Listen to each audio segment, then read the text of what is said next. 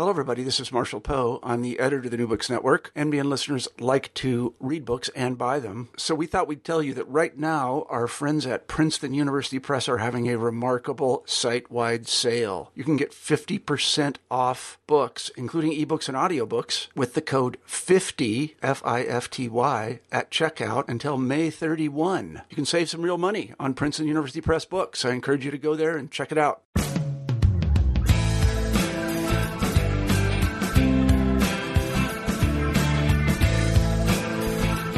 Hello, this is Sean Munger for the New Books Network, Environmental Studies channel. And I have a great interview today. I'm going to be talking to Sam White, who is teaching at Ohio State University, about his new book, which is called A Cold Welcome, The Little Ice Age and Europe's Encounter with North America. Just came out from Harvard Press this year, 2017. And it's a really great book about environmental history and the Little Ice Age climate history of the early modern period.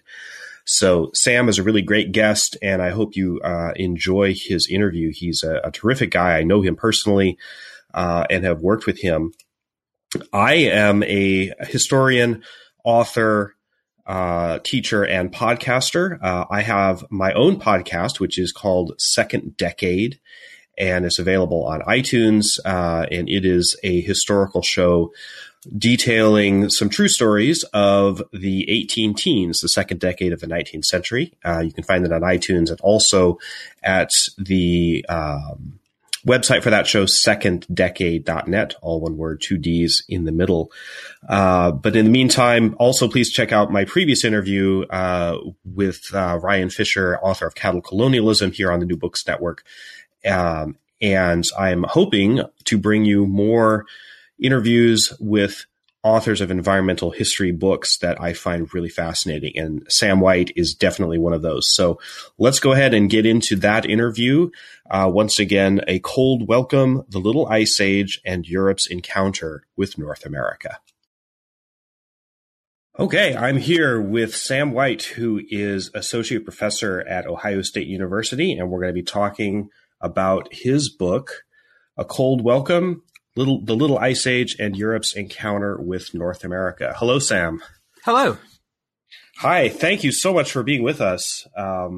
Really fascinating book and really great to be talking to you. Well, thank you for inviting me, and I'm glad you enjoyed it.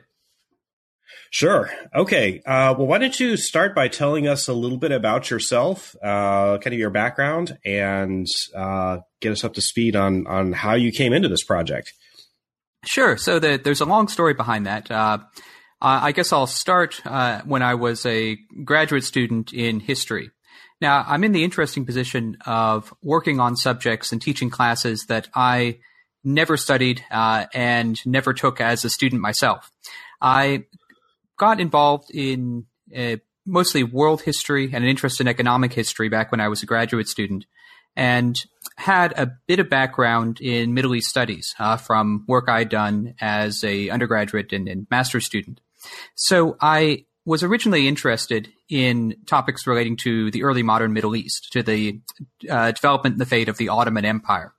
And I began a dissertation back, I guess this would have been about 2004, on a period of rural rebellion, crisis, and demographic and economic turmoil in the Eastern Mediterranean, in the Ottoman Empire, particularly in what would be present-day Turkey. And this may seem like I'm far away from the present subject, but it does eventually connect up. To make a longer story a little bit shorter now, what I eventually found in trying to research this seemingly obscure topic of economic and agrarian turmoil in Turkey was that what seemed to be setting off some of the worst crises that often rippled all the way up to political turmoil in Istanbul were actually natural disasters, and above all, periods of unusual cold and drought. I just happened to be doing this research at a time when climatologists were first starting to use tree ring widths throughout the Eastern Mediterranean to reconstruct spring and summer drought in the Eastern Mediterranean. And what I saw immediately was that the fit between these climatic fluctuations and the worst times of political and economic turmoil were almost a perfect fit. It was almost a perfect match. That led me into looking at both the physical records that I could get a hold of, which at the time actually seemed very simple compared to the much more sophisticated work that's been done in the decade or so since, but as well as the original written accounts from Ottoman documents and from European travelers and from dispatches that were coming from Venetian ambassadors and consuls. What I discovered was that climate was a huge and neglected factor in much of early modern history. I had no initial training in this subject, but the more that I studied it, both from the written and the physical sources, the more I knew that this was going to be a major topic. And it ended up taking my dissertation and then eventually my first book, The Climate of Rebellion in the Early Modern Empire, in a completely different direction. It ended up forcing me to confront this much bigger historical question of what role climate variations in the past have played in human history and whether that has any relevance for us today. Wow, that's really interesting. So you started with the Ottoman Turks, and now you've got us. I mean, this book is great. You've got us in Jamestown and in New France and all kinds of interesting things that, I mean, I'm trained in history, but probably many of the listeners remember this kind of stuff from grade school history. John Smith and that sort of thing. It's just interesting how the narratives kind of weave together. Yes. So I guess to bring it from the first book then to the second book, there were both intellectual and practical reasons why I ended up taking a very different kind of project for my second book, looking at colonial America and the Atlantic world. After I finished my dissertation, which became then my first book, I got a job at Oberlin College, which is about 40 miles west of Cleveland. It's a great little liberal arts college in a small town. And around then, my first daughter was born. And actually, my only daughter's only have one. But just being in that situation where I was in a very teaching intensive position, have a young child, it didn't seem practical for me to return to Turkey. So for practical reasons, it made sense to do a project that was a little bit closer to home. But there were also intellectual reasons why I chose the second project. In my first book, The Climate of Rebellion, I was interested in how we could see climatic impacts sort of work their way up from the ground up all the way to political crises in the Ottoman Empire. And so I was very much focused on historical sources that were coming from the imperial center, coming from the capital, Istanbul. I was looking largely at reports coming from the provinces and imperial orders going out to administrators from the Imperial Divan in Istanbul. So what I wanted to do for a second book was to get a sense of what these climatic fluctuations and natural disasters meant on the ground, what they meant to small groups of people or individuals, how they experienced it, and to try to get at their own perspectives and their own words. And colonial history was a great way to do that because you have these often detailed personal accounts that were published because of the popular interest in the progress of these colonial ventures and in what they discovered in the New World.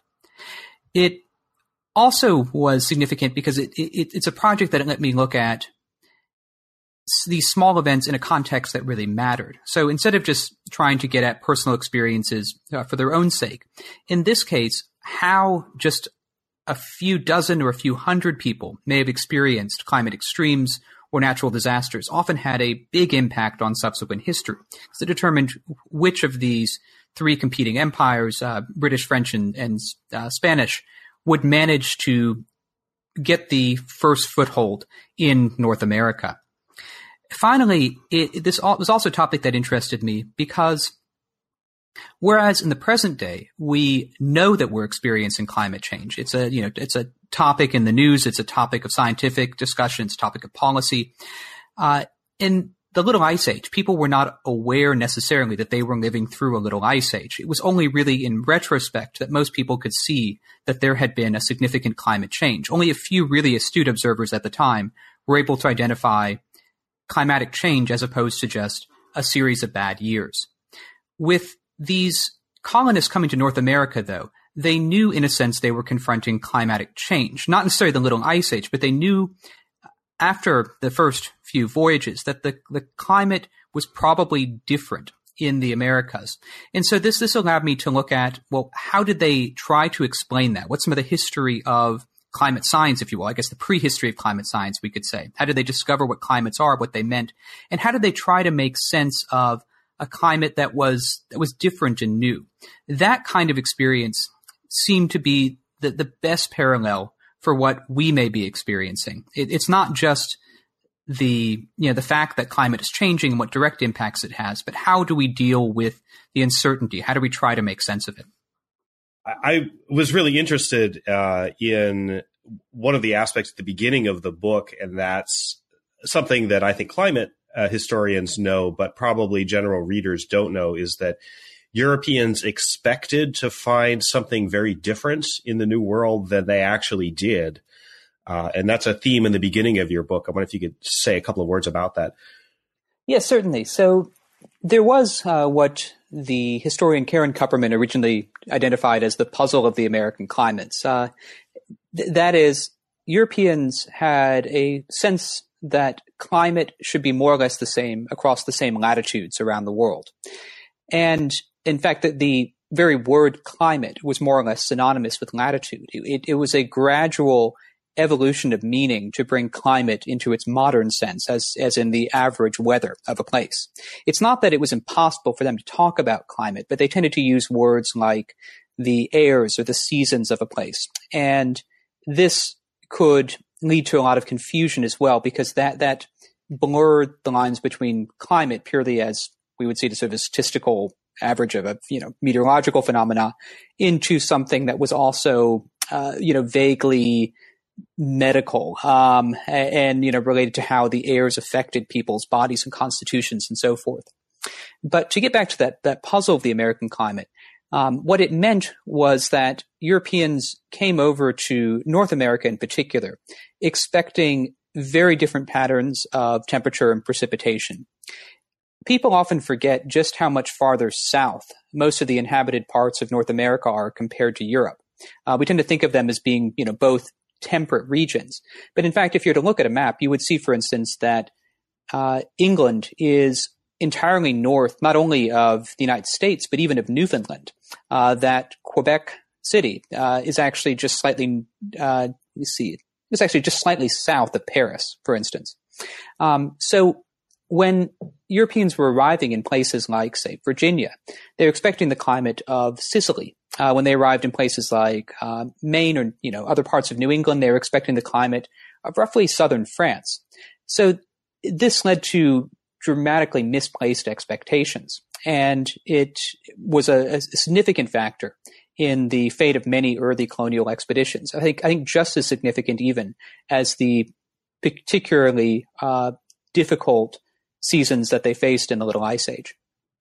Yeah, that was so interesting. And the difficulties that the early colonial expeditions faced, I was struck by particularly the chapters on the Spanish, because it seemed to be just kind of variations on a theme. I mean, toward the end, I was like, oh, here we go again. And there's some conquistador who decides, I'm going to go conquer this or that. And they always end up like freezing to death and eating their horses or something. And it seems like I never learned from any of the previous expeditions.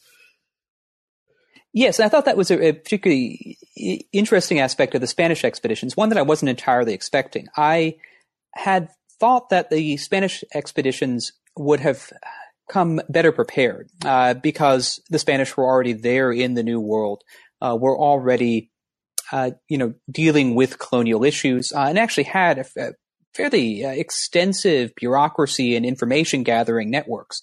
But it didn't really prepare them for the experiences in North America, and for several reasons. One is that particularly earlier on, a lot of Spanish colonialism in the Americas was not really about conquering land. It was about conquering people. And I think that's something that's often forgotten. We tend to think about colonialism at least from the American perspective, as gathering land. And in part, this may reflect sort of a long history of writing Native Americans out of the picture, which is unfortunate. But it also reflects the fact that, that the population density was lower in North America, and coming a bit later, there was already, in some cases, a greater impact from infectious disease. When the Spanish arrived in Mesoamerica and in the Andes in particular, population densities were higher, and conquest was seen largely in terms of conquering people and parceling out the labor and revenue of those people. And so the expectation was much the same in North America, where the population was lower, and where that kind of colonialism simply was not going to be viable. And that expectation didn't really shift until much later in the 16th century, really turn of the 17th century, by which time disease had drastically reduced the population of much of Mesoamerica and the Andes, and hence shifted the nature of Spanish colonialism. Another major factor was the way in which colonial expeditions took place in the Spanish context, which was about assigning rights to land, sort of monopoly rights to export commodities or to collect tribute from the peoples in newly conquered lands. And what this meant is that you tend to get each expedition as a sort of big gamble that would attract, particularly bold, often, desperate, often I think aggressive kinds of men who would, go out there, stake their fortunes in the prospect of, some great windfall that would come from conquest. It didn't proceed in the same way that later English and French colonial expeditions might, based on sort of corporations of investors building off of prior experience, building off of greater pools of capital from investors so they could sustain something over the long term. And a third factor was just the way that expeditions in North America, as opposed to much of colonial expansion in Mexico in particular, wasn't taking place gradually across a frontier. They were, moving outwards from around, Mexico City, the sort of center of colonialism in New Spain, or from the Caribbean, over the Gulf of Mexico or over the deserts of northern Mexico, into lands where they didn't have a lot of prior experience. They couldn't slowly build up a knowledge of the land and of its climate. And so each one seemed to arrive unprepared for what they encountered, with little sense of the environment. And there was very little really successful accumulation and dissemination of information that would allow them to learn from previous expeditions. So I was actually surprised by how difficult it was for them to really improve their, their methods, their preparations over the course of actually several generations between, the first expeditions of Juan Ponce de Leon all the way down to, the turn of the 17th century. It also seems like they ran into a lot of just kind of plain bad luck. Clearly they were unprepared and they made a lot of really poor choices. I was struck by how many colonial expeditions. It seems like and you make the point that the kind of the low point of this, or the coldest, harshest point of this period, was about 1598 to about 1607. And it seems like that, just by poor coincidence, coincided with the time where so many of these expeditions just happened to jump off. Yes. So, a lot of it was just, from the European perspective, just remarkable bad luck. In retrospect, we can look at when the greatest droughts took place, when the coldest winters arrived, particularly in the wake of large tropical volcanic eruptions. And very oftentimes they coincided with large colonial efforts. In the English and French case, this was bad luck, of course, but there was also, I think, a structural element to it, which is that, as I try to argue in one of my chapters, these climatic fluctuations, particularly those that were driven by large tropical volcanic eruptions, were global, and particularly across the northern hemisphere.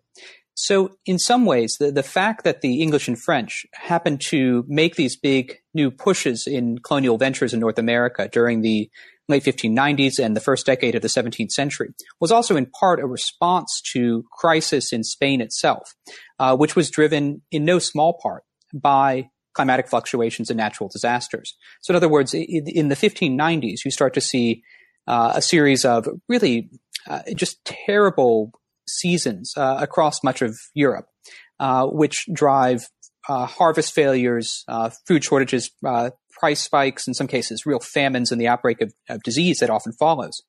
And these hit Spain particularly hard in a way that really forces Spain to retrench its colonial commitments and, in fact, to declare bankruptcy at one point. And so this becomes an opportunity for the French and English to move in on Spanish possessions in North America.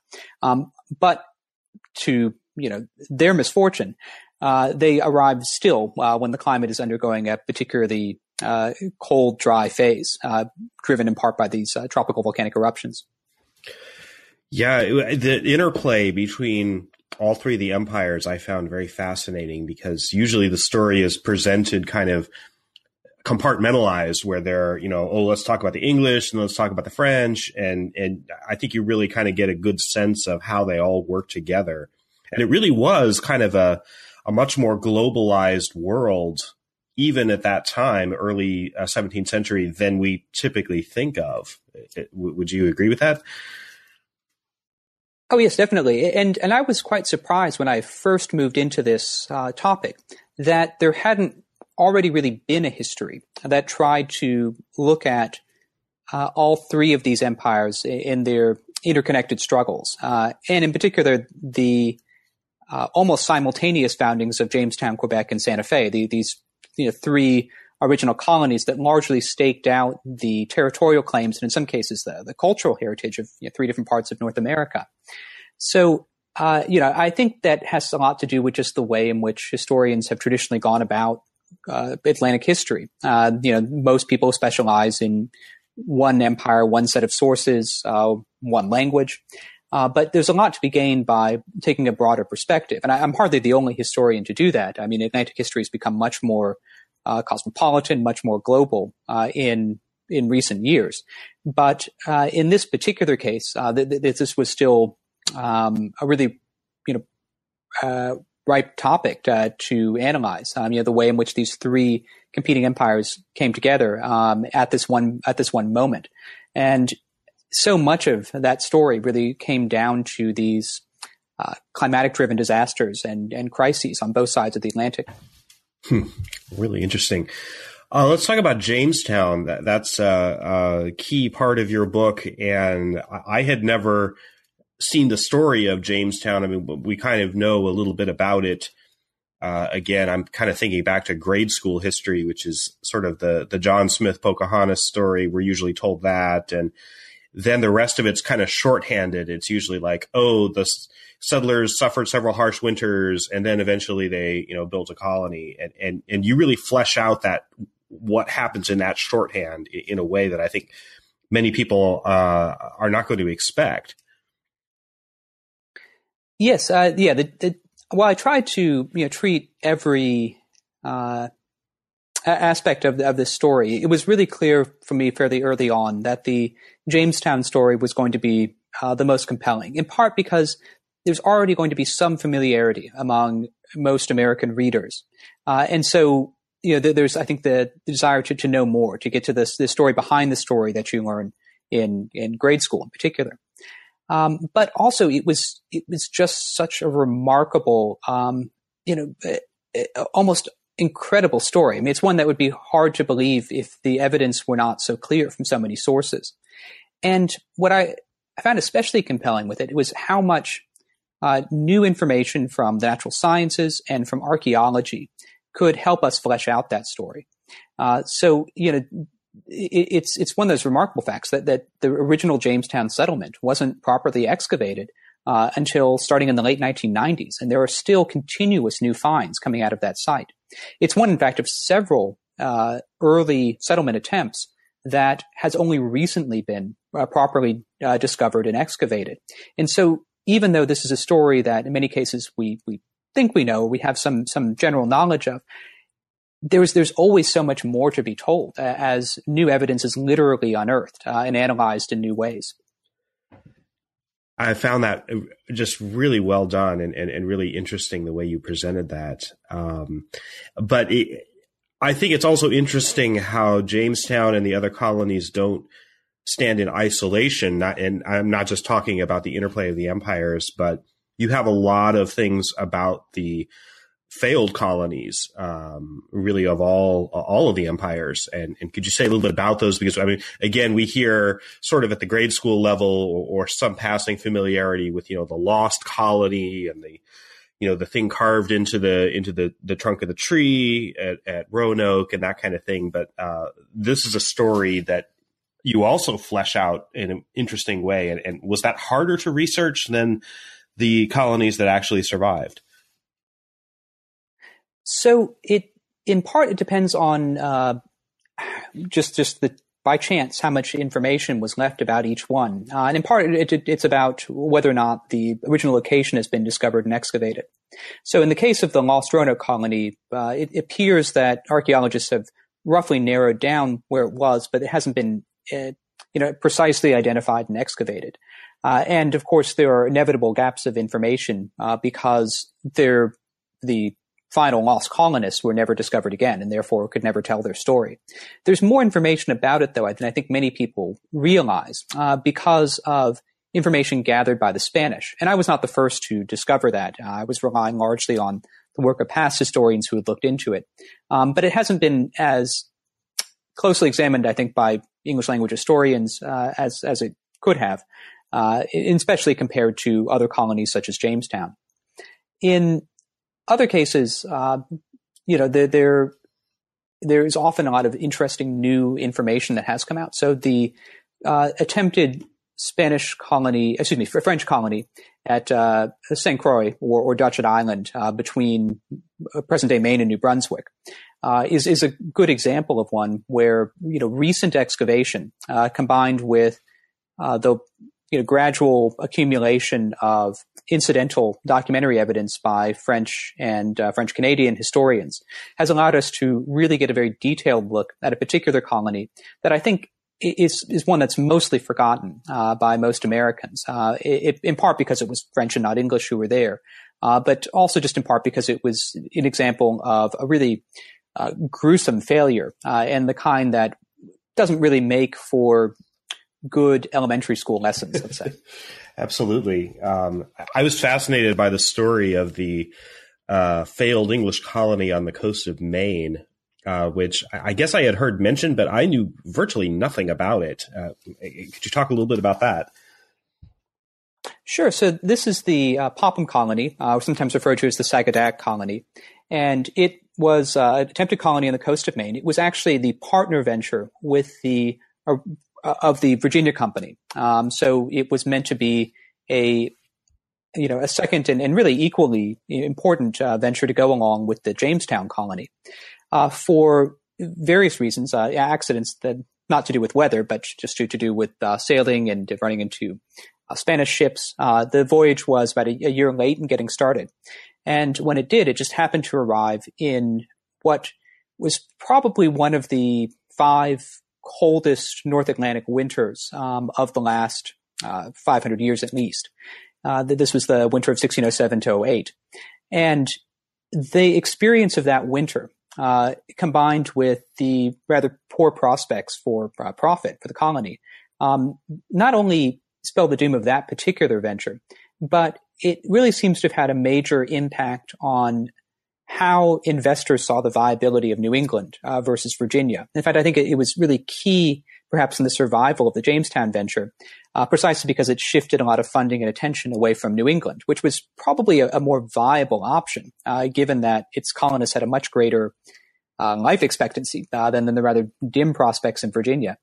But was just seen as too cold, as too unprofitable, and so its colonization would have to await the Pilgrims and the Massachusetts Bay Company, adventures driven in part by political and religious differences, as opposed to a simple profit-making venture, as originally drove the Virginia Company. That's another fascinating aspect. And what I was just thinking about was the difference between the most of the ventures that you describe seem to be motivated almost exclusively by economic considerations, whereas some of the later ventures, not that much later, but later ventures did seem to have religious or political implications. Do you think this was a factor in the survival of some of the later colonies? I'm just kind of thinking out loud in that sense, but something that you said triggered that thought. So I guess I shouldn't make the dichotomy too sharp here. In this case, the Virginia Company survived in part because in its attempt to get a new charter and raise new funding that eventually rescued the colony in 1610, it did try to appeal to nationalist and religious sentiments as well. So there's not necessarily a strict divide, and also even those later ventures that were founded largely on political and religious grounds also had to at least be able to cover costs or continue to attract enough capital to stay alive. However, I think it was important that after a time, the backers of big colonial ventures had to realize that they were not going to return an immediate profit, that they were going to have to be supported for a significant amount of time. And it wasn't going to be, either a quick conquest of tribute-paying subjects or an immediate seizure of valuable commodities, that there was going to be a slower process involved of getting settlers established and eventually trying to turn a profit from that. And in part, later ventures survived because they were not as unlucky. And even though really theories about climate might have been slow to change, I think practical information about the more extreme continental seasons of North America probably did eventually filter back. And we can see this in some later pamphlets. Mm-hmm. It seems like just you mentioned the economic, kind of some changing economic ideas. It seems like the Spanish, to go back to them, they were really in it for at least at the beginning, for a very, very short term kind of gain. They were mainly looking for gold and silver mines and that kind of thing. Whereas the English and French seem to have, at least later, kind of more of an investment type of strategy, as opposed to just, go in and strip the land clean of anything valuable and then, enslave the population as laborers for extractive industries, basically. Am I painting that too broadly, or is there some validity there? Well, I think there's a grain of truth to that. I mean, I would stress that in the Spanish, in the early stages, they're largely thinking about conquering tribute-paying subjects and basically gathering capital, where the individuals on the venture would, in many cases, stake their life savings, and on the promise that if a conquest was successful, that they would be rewarded with a share of the tribute from these new subjects of the conquered country. And by the end of the 16th century, really with the demographic changes in New Spain, and with the expansion of silver mining in particular, the hopes, especially in the Southwest, increasingly are pinned on finding gold and silver mines. And I don't think it's necessarily all about, sort of a short-term rapacious, enslavement of the population. It's more about the fact that it's still individual investors, particularly in the case of the leader of the expedition, Juan de Oñate, who have to be able to recoup the heavy investments that they made in the venture personally, as opposed to having joint stock companies that bring in a wider range of wealthy investors who in many cases while they might be impatient to make a profit, can wait a little bit longer, whose immediate debts might be repaid by bringing in new investors. And that just didn't seem to be as much an option in the Spanish case. And so what you see is that between 1607 and 10, as the Spanish Empire is effectively going bankrupt, and this is driven in part by a completely unrelated accident, the failure of mercury production at the Huancavelica mines, which was necessary for smelting silver from Potosi.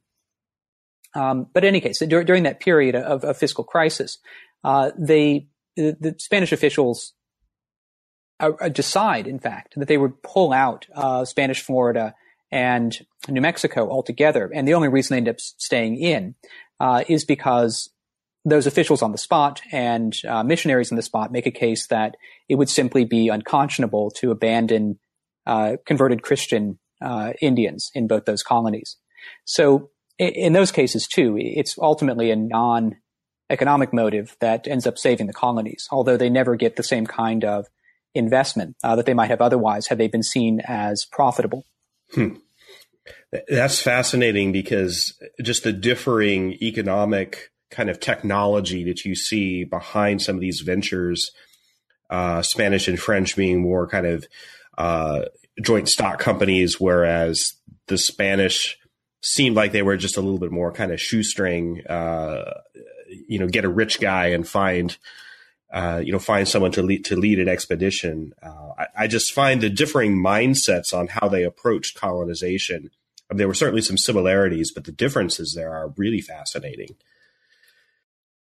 Yes, and I think we could try to look for reasons why that might have been. In the Spanish case, some of these earlier practices were related to practices during the Reconquista of the Spanish Peninsula itself. Others seem really designed to capture the personal wealth or crusading spirit of a lot of Spanish aristocrats. They reflected practices going back in some cases to the 1400s or the 1500s, when finance was simply less sophisticated altogether than it would become by the end of the 16th century.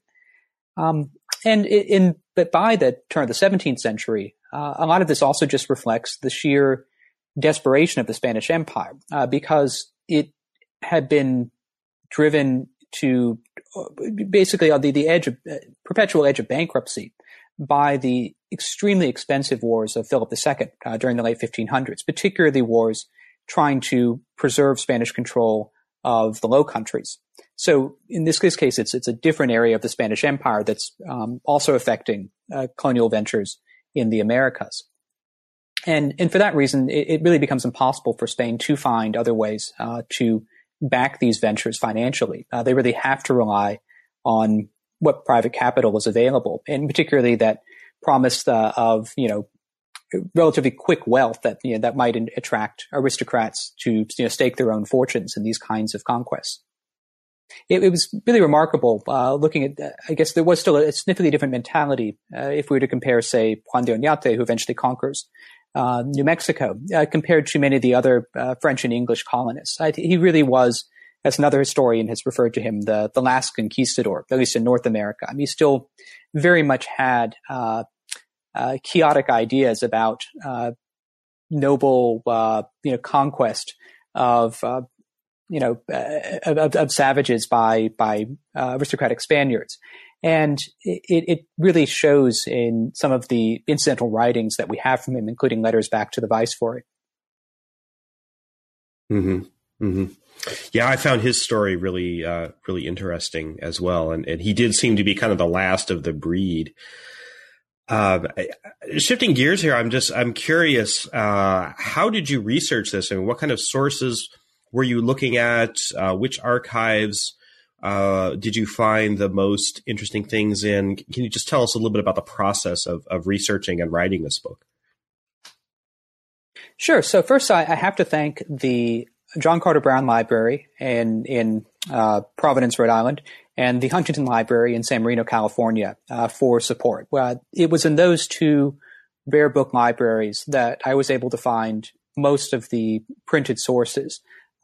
So I owed a great deal of debt in this project to many past historians who had devoted their entire careers to each one of these expeditions.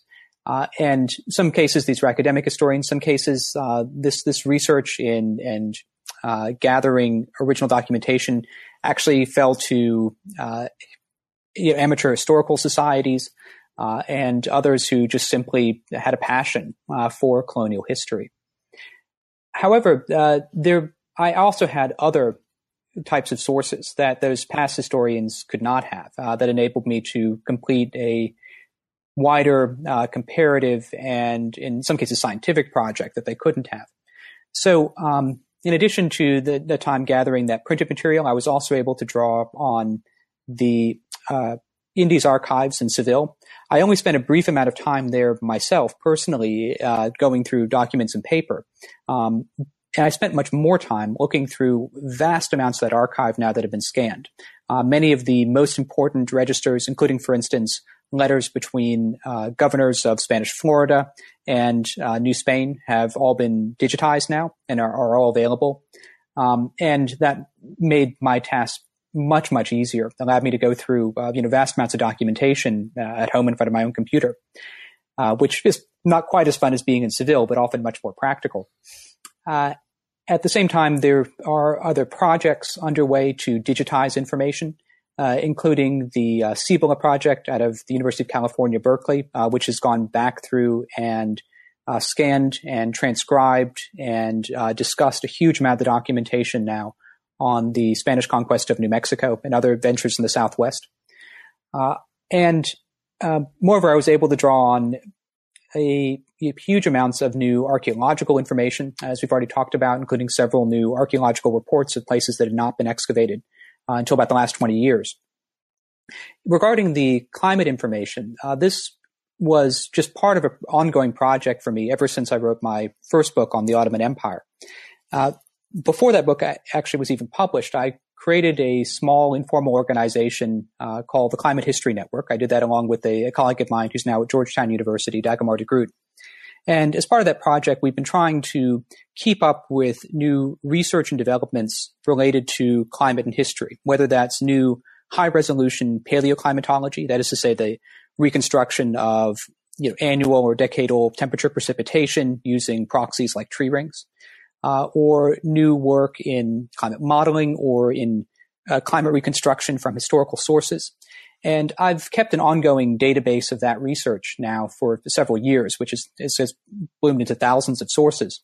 And so having already done that kind of work, and being part of sort of the ongoing process of historical climate reconstruction, I was able to use that basis and some of the expertise I've acquired there to get a better sense of the climate fluctuations in North America and apply those to the historical picture. That's great. I'm familiar with Climate History Network, and I know Dagmar a little bit. Great work that you guys are doing. It's really fascinating. So that is, I think, a tremendous resource that I think is going to become increasingly more important for environmental historians, especially those dealing with climate. Huntington Library, I'm glad you mentioned that. I did some research there as well. Really great place. Some really fascinating documents. I don't know if you remember the tilapia tacos at the little cafe there were some of my favorites. It was pretty good. Yes, the Huntington Library. It's almost embarrassing to admit I did this research in the Huntington Library because I was basically writing about people freezing and starving to death from the comfort of what must be about the closest thing to paradise on earth. I mean, the Huntington Gardens and Library is just a beautiful place, and I really just cannot thank them enough for hosting scholars like me. Yeah, it's really wonderful, and they do really have some amazing sources there. And I mean, we were there at different times, but I was also doing climate research there regarding early 19th century, and there really are some tremendous sources there. Something else you said and mentioning the Climate History Network. I mean, this is particularly in the later stages of your book, and you've mentioned it already here, that this is really kind of a climate change story, not just in isolation, but also has some implications for our current period of anthropogenic climate change. Could you kind of talk about the connections there? Certainly. So while, much has changed in terms of the nature of climate change. It's now driven by human activity primarily, and it is getting much warmer rather than cooler. Also, the pace of modern day global warming is considerably faster than even the most severe phases of the Little Ice Age. However, what I think really unites the two is the human perceptions and experiences. While our technologies have changed, our vulnerabilities have changed, our psychology perhaps has not changed as much. It was very difficult for these colonists going from Europe to North America to get their minds around both a new climate and a changing climate. It was hard to know at any turn whether disasters they were facing were simply, random events, strange occurrences that they didn't have to prepare for again, or a sign of what was to come. And in that respect, I think we're in a very similar position now. Every time we encounter another extreme, another 500-year flood or storm, we are faced with the same question. Is it just chance? Is it just bad luck this time? Or is it global warming? Is it a sign of what we're going to have to face? And how we answer that question is going to determine a lot about the impact of climate change in the century ahead. There are dangers in overreacting. There are dangers in saying, because of recent floods in Houston, the city is no longer viable, that we need to pull out. We could create the very disaster that we fear in that way. But there are dangers too, perhaps even greater dangers, in just dismissing each event as one bit of bad luck, one bit of random chance, when we should know that those kinds of events are going to become increasingly likely in the years and decades ahead. So in that way, I see the strongest parallels between their experience and ours. And I can't say that there is one clear policy answer that comes from this, but I think by reading more historical experiences, we might just have a bit more wisdom in how we deal with climate changes ahead.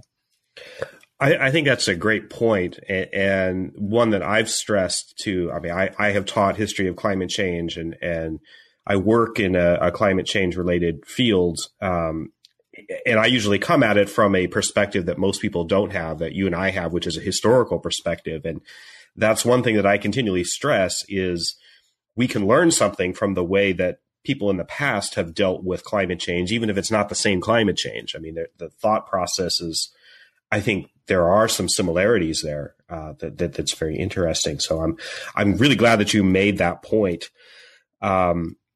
What else do you want people to know about your book, and what is there anything else that you want them to take away from it that we haven't talked about? It's a good question. I think one thing that could get lost in all the discussion about climate is that this is also just a fascinating story. That this really is the story of how the European colonization and eventually the United States and Canada got started. And it's a story that is oftentimes horrifying and grim, but it is just dramatic and compelling. And I've tried to tell it with as much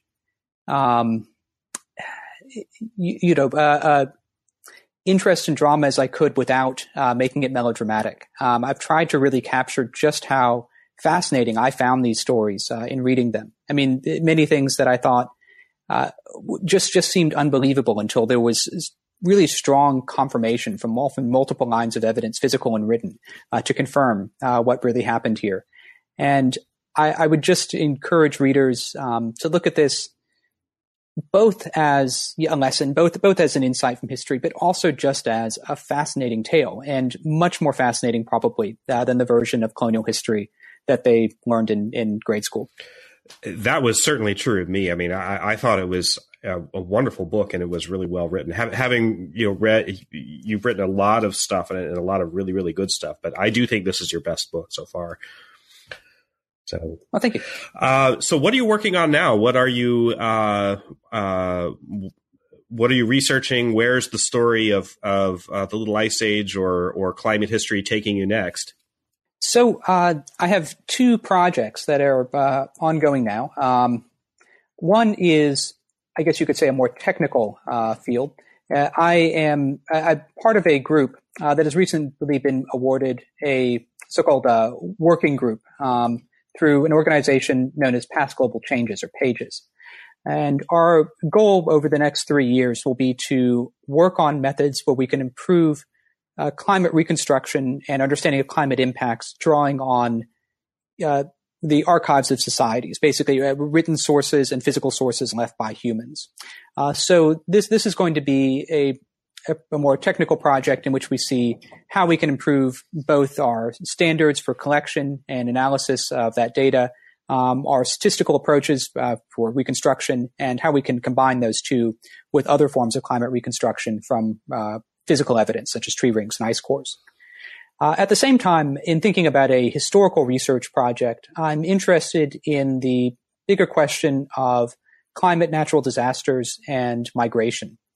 Although this is very early stages, what I would eventually like to do is look not only at whether climate fluctuations may have driven migration, particularly transatlantic migration over the last several centuries, but also whether that migration was seen as climate-driven, whether the idea of a climate refugee is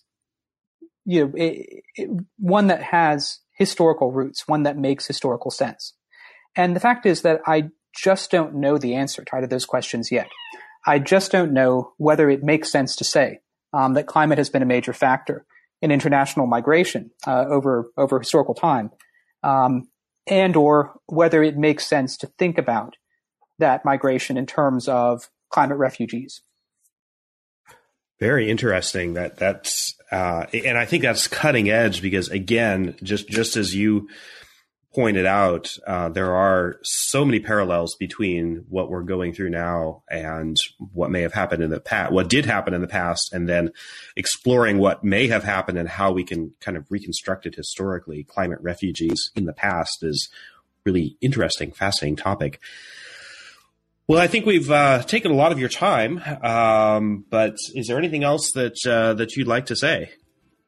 I guess all I could say is that for listeners who are interested in finding out more about climate history and seeing what kind of new research and new publications are coming out in the field, I'd encourage you to visit the Climate History Network. If you just Google that or go to climatehistory.net, you'll find it there. And that should give you links to new resources, information, and a more comprehensive bibliography of the field. I can vouch for that. It's a great resource. I've used it myself, and it's really interesting to just kind of poke around. So great job on that. Both you and Dagobah have really done a fantastic job. So thank you very much. Okay, well, thank you very much, Sam. It's been a pleasure to talk to you, and I'm sure the readers are going to be very interested to read Cold Welcome. And this is just out in the last couple of months, isn't it? Did it come out, was it October or September? October, yes. October, yeah. So brand new book, and it's really, really a really great book. So I want to thank you for your time and wish you the best of luck with your new projects. Thank you very much. Okay. Thanks a lot, Sam. We'll catch up with you hopefully in a future episode of this podcast. So thanks very much.